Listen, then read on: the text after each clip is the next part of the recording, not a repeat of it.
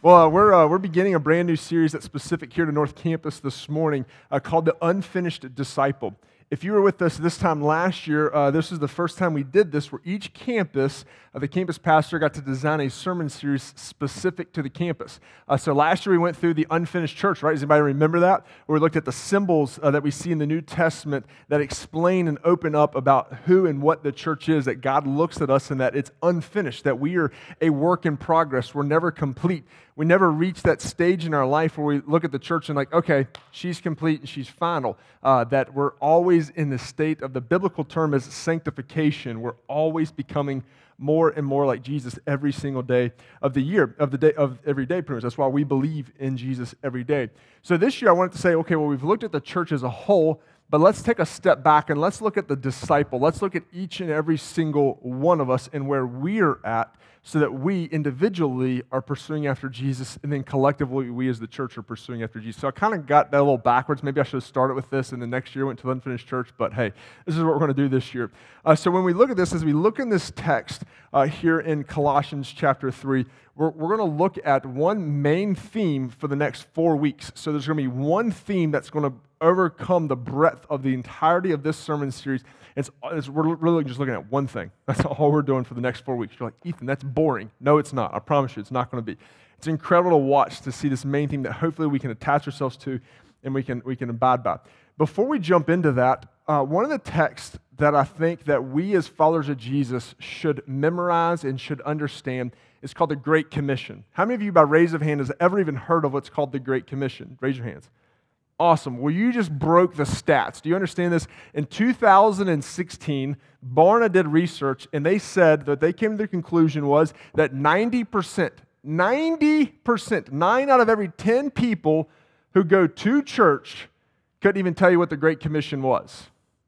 When that stat was released, every pastor in this Bible-believing church has about lost their mind. Like, are you kidding me? How have we missed this? Well, sometimes if we don't make the main thing the main thing becomes a side thing, right? So we've got to make sure that we keep the Great Commission. This is the mission of followers of Jesus. This is what we are to do. This is what we are about.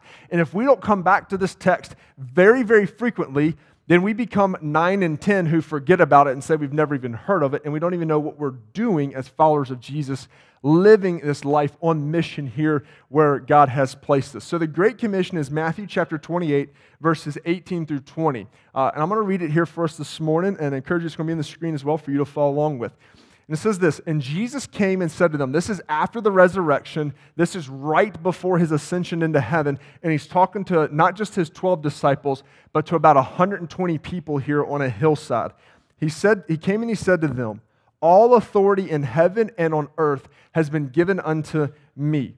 Go therefore and make disciples of all nations, baptizing them in the name of the Father, the Son, and the Holy Spirit, teaching them to observe all that I have commanded," who? You. "And behold, I am with you always to the end of the age." Now, when we read this and when you hear this, sometimes we think there's actually only one verb in this entire text. When you read it in English, there's multiple, but in the original Greek, or when Jesus would have spoken this, there's only one action item. Do you know what that action item is? I can give you the hint. It's not go. It's make disciples. That's the only action item that Jesus gives to his disciples, is looking at, hey, you're to make disciples. So the whole theme of this unfinished disciple that we're going to be looking at is that. The Greek word for make disciples is the word mathetasate. Can y'all say mathetasate? Hey, y'all did really good. I'm pretty proud of you in that. And the word mathetasate actually has two meanings, but it always means, it's not like either or, it's a both and. So even I'll give you this illustration. Sometimes we think, hey, my gift set, some people are like, hey, I'm really passionate about evangelism. Like, I just want to share the gospel with people, and I'll get them into a relationship with Jesus, and then I'll hand them off to you, and you will disciple them. Nope, that's not how the Bible teaches. Or some people, it's the opposite. It's like, hey, I'm never going to share my faith, but you bring me people and I'll mature them up. No, it's not an either or. It's not either evangelism or discipleship. It's a both and. It's two oars in the same boat. Here, the word mathetasate means, to make disciples means you first have to be a disciple while making disciples. Now, I don't know if you catch the difference in that, but you have to be a disciple simultaneously while you're making disciples. Now, I think this is what tricks a lot of us up, specifically in the Western world today, here in America, is because we think we can't, quote unquote, sell somebody a product, aka Christianity, or hey, I can't make you into a disciple until first I am a completed work. Well, guess what, church? You'll never be a completed work. So in that, you as an unfinished disciple, as you're becoming a disciple of Jesus, you then are always to be making disciples of Jesus. Now, a lot of people, a lot of scholars, when they look at the text here, as well as people who are in the ecclesiology, which is the fancy word for church, would say that you actually haven't become a disciple of Jesus yourself until you multiply or reproduce yourself into making another disciple. That is actually what completes the process of making disciples here when we look at Matthew 28. That you become a disciple of Jesus when you've multiplied yourself and made another disciple. Now that's scary for a lot of us because it's like, hey, I don't even know the entirety of the scripture yourself. What if they ask me a difficult question that I can't answer? What if they bring something to me that just throws a conundrum in me and I'm like, I can't comprehend what they're saying? That's okay. You're not Jesus. He hasn't asked you to be because he says this, all authority has been given unto me and now I give that unto who? You. You then live in the power and the authority, as we're going to look at here in a little bit, as the Holy Spirit resides in you. It's not about who you are and what you're doing. It's about who is inside of you, which is the Holy Spirit, who is Jesus, brings to you. So the whole theme for the next 4 weeks we're going to look at, you're going to see on the screen, is this. To be a disciple, you must have your identity in Jesus. To make a disciple, you must be a disciple. And to be a disciple, you must make disciples. Can y'all read that with me here this morning? We'll start from the beginning. Ready? Here we go. To be a disciple, you must have your... To make a disciple, to be a disciple, that's what we're going to look at over the next 4 weeks. So here in Colossians chapter 3, we're going to dive into this. Today we're looking at finding your identity in Jesus. Who you are, or what you do, comes from who you are. When you understand who you are in Christ, it changes everything. It changes absolutely everything. And if you don't have your identity found in Jesus, you can never be a disciple, nor can you ever make a disciple. So as Matt's already read Colossians chapter 3, I've always had trouble finding a couple books in the Bible, one of them being Colossians. Usually it's Ephesians and Galatians and Colossians and Philippians. Those really confuse me. Here's an acronym that you can memorize that I've memorized that helps me out a bunch. If I find one of these, then I can find the others. It's God eats potato chips. He loves potato chips. Galatians, Ephesians, Philippians, Colossians. You find one of those four, just read that acronym to yourself and you can find the other. So if you have your copy of the scriptures open to Colossians chapter 3, where we're at today, it'd be the last one of those fours. And the first thing we see in this text that we're going to look at is that Jesus paid for your sins. Now, even when you heard that, you're like, Ethan, if you've been in church, I've already heard that, I already know that. We can never move beyond this. Jesus paid for your sins. In verse 1, if then you have been raised with Christ. What does it mean to be raised with Christ? Well, to be raised with Christ, when it looks at here, is this word that's coming from to be brought into life. To be raised with Christ means you first have to die or be buried with Christ. In Colossians chapter 2, that's what Paul's writing at. This is the tail end. Remember, when we read Scripture, we have to read it in the context of where it's placed. If you just dive into chapter 3 without reading chapter 2 or chapter 1, you're going to pull verses out of context. You're going to make it say things it's never meant to say.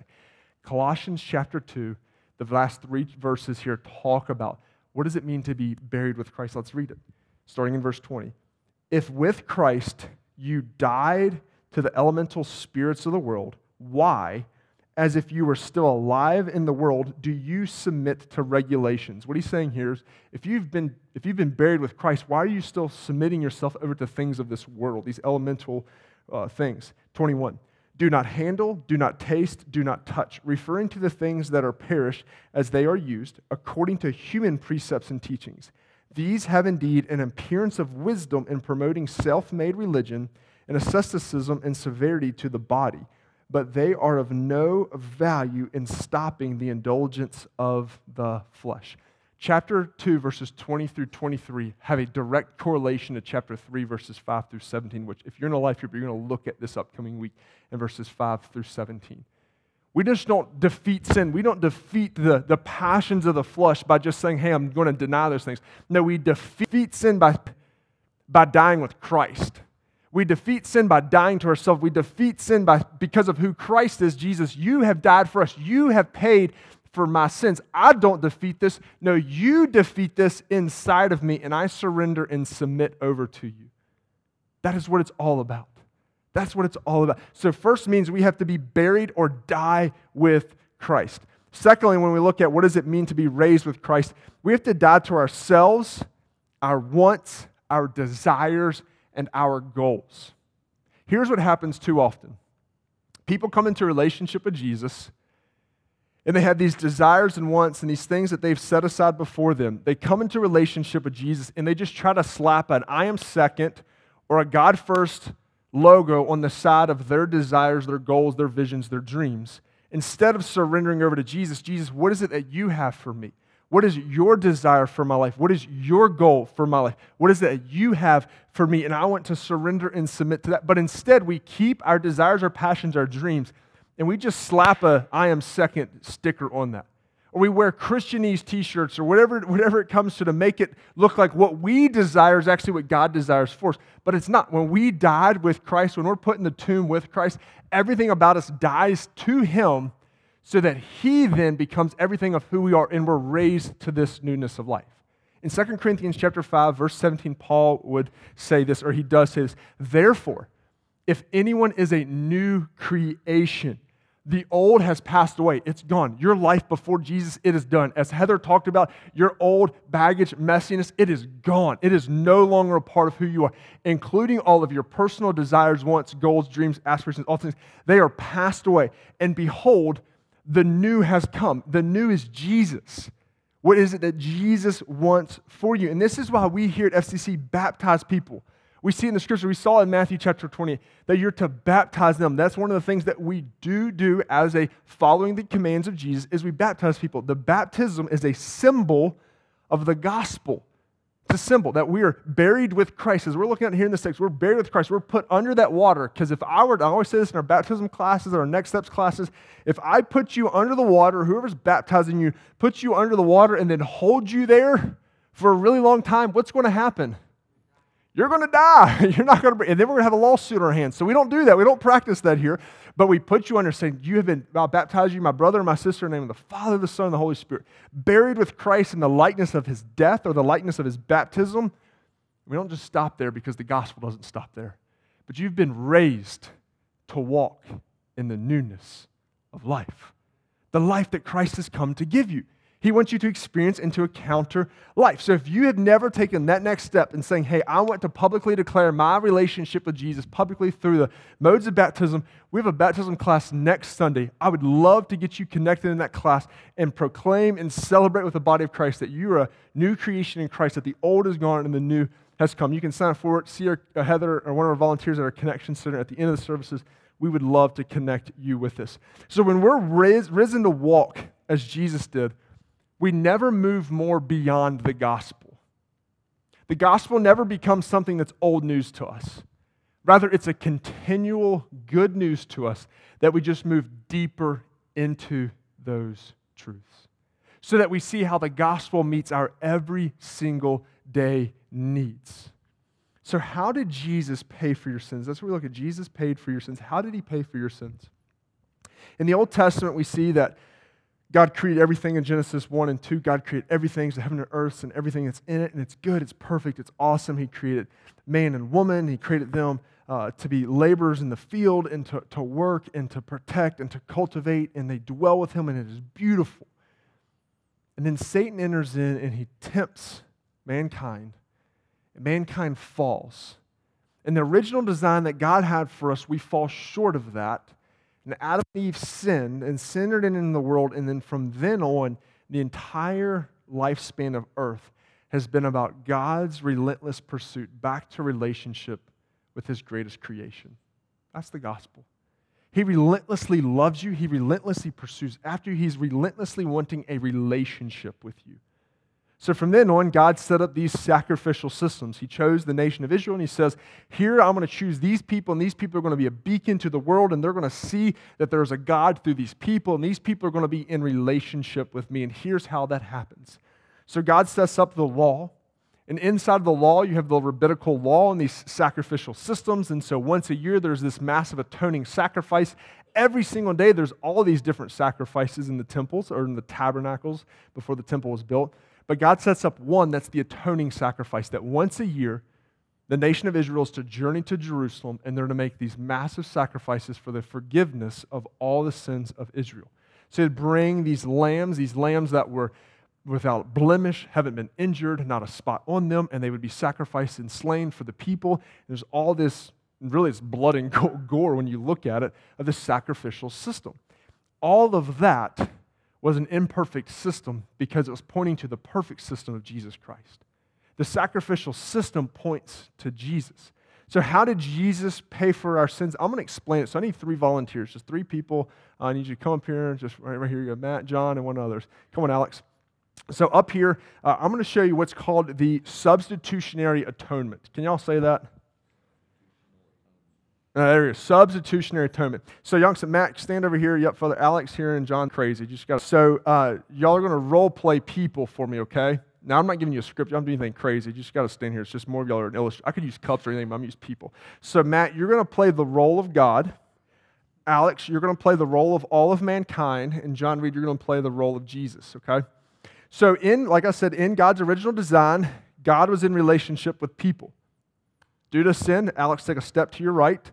This void or this brokenness entered in the world. All these lambs, this sacrificial system had to occur. In this, because mankind is no longer righteous and holy and perfect, they are not in relationship with God. So in this, they would make a sacrifice or a substitute for their sins of the lambs. That's, like I said, it's pointing to the person of Jesus. So then in steps Jesus. So Jesus walk around, John Reed, Jesus walk around, and he becomes the substitutionary atonement, meaning he takes the place of the lambs that have been slain, or he's taken the place of our sins. And he's become the substitute. Instead of us experiencing life forever apart from God, he is substituted in that place. And God pours out his wrath on Jesus on the cross. That's when Jesus in the Garden of Gethsemane, he says, Father, please, if it is your will, remove this cup from me. Let me just pause right here. The power and the majesty of the cross isn't that Jesus died. It isn't that he died. Part of it is that he rose again, yes, absolutely, but more significantly is that he received the wrath of God for our sins. He who knew no sins became sin so that we could be counted as righteous. So in this, Jesus takes the substitute of us so that in this, God looks at man not as man, but as Jesus. That's the substitutionary atonement. All right, y'all can go have a seat. Thank you all very much. Give it up for John and Alex and Matt. Great job. So in this, in Romans 3:23, a very famous passage says, the wages of sin is death. Something or someone has to die. Our sin is death. The two words are synonymous. When we live in sin, the reason why, I want to be careful with my words here, the reason why we as the church get up and roar about sin is not because it's nasty and ugly, but because it's death. And it's not life. And when we live in sin, we're living in death rather than living in life that God has designed for us. And he desires for us to experience and encounter life. So we here at FCC, we teach the 3 circles. It's a form, a mode of sharing the gospel with people. It starts with good news, then sinners, the world, sinners, the world, and its brokenness is the second circle. Then the gospel steps in. We repent and receive the gospel, and then we recover and pursue back to God's original design.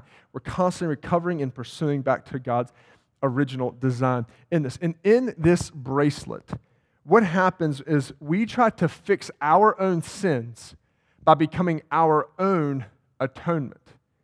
Meaning we are experiencing the ramifications of death, we're experiencing the brokenness of death, we're experiencing the death and decay of sin in our lives, and we think we can fix it. So I'm stressed out. Bottle's going to relieve my stress. My wife and I, we're not getting along, but my coworker and I, man, we've really hit it off. I'm going to find my emotional health in my coworker. We try all these different ways to try to fix the brokenness in us. Guess what? With more brokenness. And in that, the only thing that's going to fix our brokenness is the perfect person of Jesus. And he steps in and he became the substitutionary atonement for us.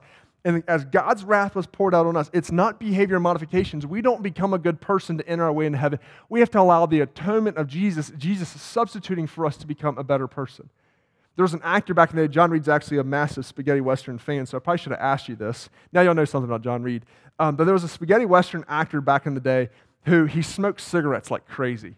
Just one after another, to where and probably this was with a lot of actors, that they had to put them in the script rights for him to be picking up cigarettes and smoking them, lighting them and all that. Well, he rid of his smoking habits because he was experiencing a lot of physical health detriments to it. So he substituted cigarettes. Instead of smoking cigarettes, he started eating lollipops.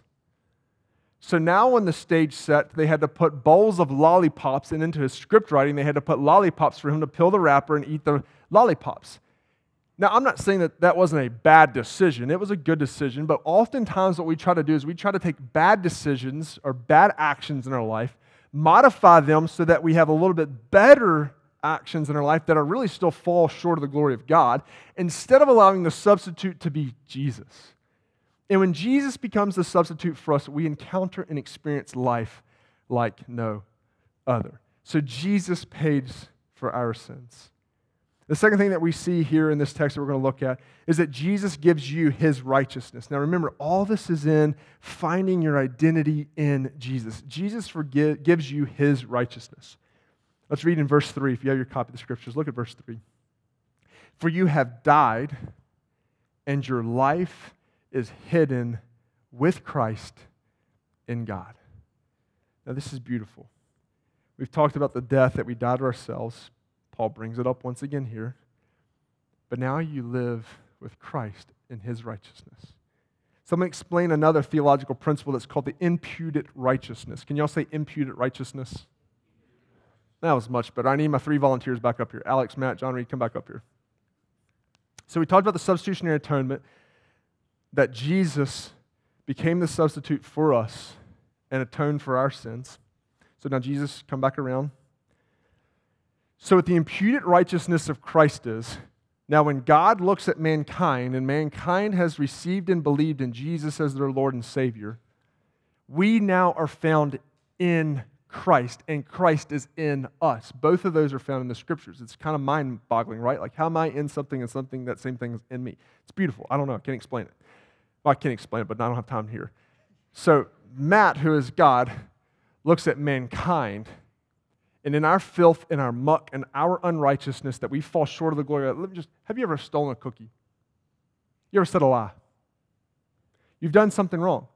All right, you're no longer perfect. That one sin separates you from God. Just one. That's all it takes. That one. So in that, the void from God to man, and God desires to dwell with man, for us to encounter and experience life, we now have to become righteous. We can't do it by ourselves. The substitutionary atonement of Jesus steps in, and then Jesus gives us his righteousness. You now have who Christ is. So when God looks at Alex, mankind, he does not see Alex, he sees Jesus. He sees the righteousness of Christ in Alex. He doesn't see Alex and his muck and his mire. He says, no, my brother, your sins have been forgiven because of who Jesus is. Now live in that presence. That's the imputed righteousness that Jesus gave Alex, his righteousness, to go before the Father. Like I said before, he who knew no sin became sin so that we might be counted as righteous. All right, y'all can go have a seat. Thank y'all very much. Look back at verses 1 through 2. He says, to seek the things that are above, where Christ is, seated at the right hand of God. Set your minds on the things that are above, not on things that are on earth. When we find our identity in Jesus, we receive his righteousness. We realize that we don't have to work for anything. We don't have to strive for anything. We get to be transformed. Looking at Romans chapter 12, verses 1 and 2. When you're receiving the righteousness of Christ, even when you look at it, and if you're in a life group, I hope you look at chapters 5 through 17 this week, because 5 through 17, we want to jump into that, like, what am I to do? What's my action steps? What are the things that I do to become more like Jesus? That comes in 5 through 17. But it doesn't come from your strive or your will. It comes from your positional place as righteous in Christ. And you receive that righteousness. You don't strain or attain for it, but rather you receive it. That's why people say, not I, but Christ in me. And we realize this, there's not a good thing inside of us. It's who Christ is in me. So in this, Jesus gives you his righteousness. It's a beautiful thing. The third thing we're going to see here in this text is the Father adopts you as his child. When Christ, in verse 4, when Christ who is your life appears, then you also will appear with him in glory. What Paul's getting at here is one of two things that are going to happen. It's a promise here today.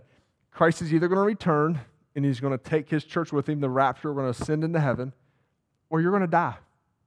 One of those two things is going to happen. And if your identity is found in Jesus, and you have the righteousness of Christ in you, you're going to go with Jesus and appear before the Father in all glory with Jesus. And in that, you then have the family name, per se. That you are now a child of the Most High God. You're a son and a daughter of the Most High God. You have received the family name. N.T. writes on verse 1, and beautiful. It says, the command to aspire to the things of heaven, which we saw in verse 1 and 2, is a command to meditate and dwell upon Christ's sort of life. And on the fact that he is now enthroned as the Lord of the world, the Bible does not say very much about heaven. That's a very true statement. Think about that. It does not say much about heaven.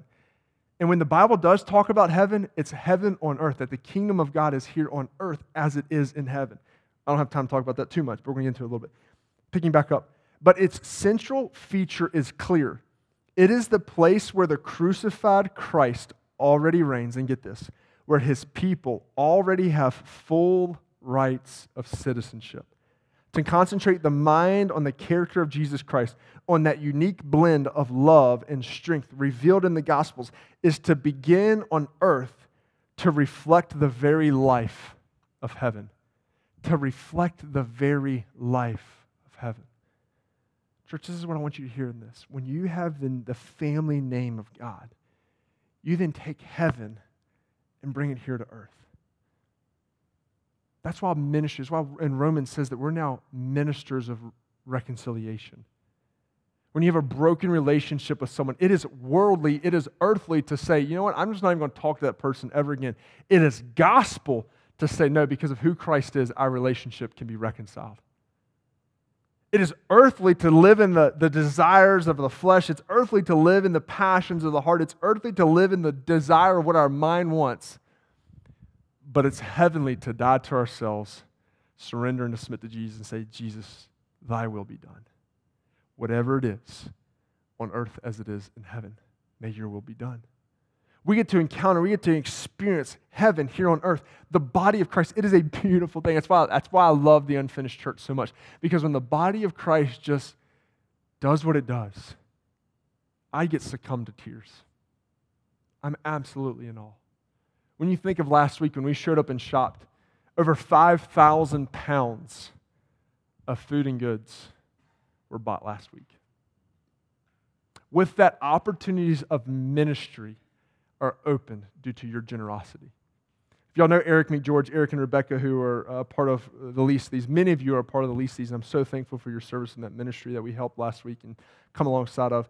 But if you know Eric McGeorge, he is not a very emotional guy. He's just not. Some of us are, like me. I can cry at the drop of the hat. He is not. We were standing out there. It was about 1 o'clock waiting to see if anyone else was coming by. And he just looked at the inside of Mercy and Grace is the name of the ambulance. He just looked in there and he looked at me and said, with tears, Ethan, I'm blown away. I'm blown away.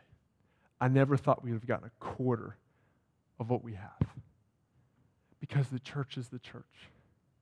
We get to see heaven come down to earth, invade the earth, push back against the principalities, the powers that we see in Ephesians chapter 6, push back against Satan's demonic rule here on earth. We have to push back against this because of who Jesus is. You know, one of the things that I think kind of trips up some people, because I've seen a lot of people in this, is the view of God as a father. And your earthly father wasn't a good earthly father. Therefore, your view of an eternal, everlasting father is broken and marred compared to what you could and should have experienced. My personal dad, y'all have heard his story many a times. My dad, for a long time, even still today, struggles because of how horrible his earthly father was, than how is God an eternal, everlasting father. In this book that I'm about to mention, I disagree almost entirely of the theology of it, but it helped break that mold of my dad of God as a father. Because if you read through the Old Testament, get a little theology here, you have the Trinity. We believe that there's one God that displays in three beings. Three beings. You have God as Father, God as Son, God as Holy Spirit. God the Father in the New Testament, or in the Old Testament, is given masculine names. You see he. Anytime in the Hebrew is a masculine, feminine language. It's always masculine for God. But God isn't a man or a male. It's very complex, I understand. I can't quite wrap my mind around it either. But God, in the Old Testament, is given masculine names. At the same time, He's given oftentimes a lot of feminine attributes when it comes to say that God is like a hen protecting her chicks, or like a mother nurturing her children. God isn't neither male nor female, but He's perfect, and He's good. And God the Father, when we look at that, can trip some of us up. But when we understand our identity is found in Christ, we understand that we're a son or a daughter of the Most High God, and therefore we receive the benefits of being called a child. The author of Hebrews would put it this way. He says, because you're a child of God, you get to boldly approach the throne of grace. As the worship team makes their way up, one of the ways that we get to boldly approach the throne of grace is that no matter what time, no matter what, we get to call upon our Father. Last Thursday, Genevieve had a great day, and when it got later in the night, she said her stomach started to not feel good. You know, kids, they kind of can't quite verbalize their pains and all that. She can do a lot. But she started to say that her stomach started to hurt her, and she wasn't feeling too good. And so probably around like 8 o'clock, she started using the bathroom like every 5-10 minutes. And that continued to about 11:30 at night. And I was laying on the floor beside her because there's no use walking back to the room, because about the time I got to the bedroom, Mommy, Daddy, I gotta use the bathroom. Girl, just go to the bathroom. But you feel so bad for them. And I was laying there, and all of a sudden, I was laying on the floor, and she said, Dad, Dad, Dad, Dad. And I could tell this was different. And so I grabbed the trash can and put it on her bed, and she just let everything she had for dinner flow up. And then she sat there because she was hot, but her room was cold. And she was sitting there without her shirt on, and she, just this pitiful, just like shivering. And she's just like, Dad, my body hurts. And I just feel so useless to her. There's nothing I can do to make you feel better, honey. That's why I kept telling Genevieve, I'm so sorry you feel bad. There's nothing I can do. There's nothing I can do to solve you. There's nothing I can do to help your stomach. There's nothing. We just have to let this thing run its course. But because she's my child, because she's Katie's child, we'll stay up however many nights we need to protect our child. That's the same thing we have with our Father. That He loves us. He's given us the family name. We get to receive the inheritance of being called a son and a daughter of the Most High King. The difference between, this is where the brokenness in the world, the difference between that analogy of Genevieve and I at the bedside is God looks at us and says, I have the solution. It's Jesus. It's my Son that I sent for you. He will fix everything in your life. Just die to yourself and receive the good news. Because here's the thing, church. The good news is that Jesus Christ died for you. Jesus Christ desires to give you life. But for us to receive good news, there has to be bad news, right? The bad news is that we're sinners. And the worst news of all, to receive the good news for the bad news, is we have to die to ourselves and give up everything that we ever wanted to receive the good news, to receive everything we've ever needed in the love of Christ.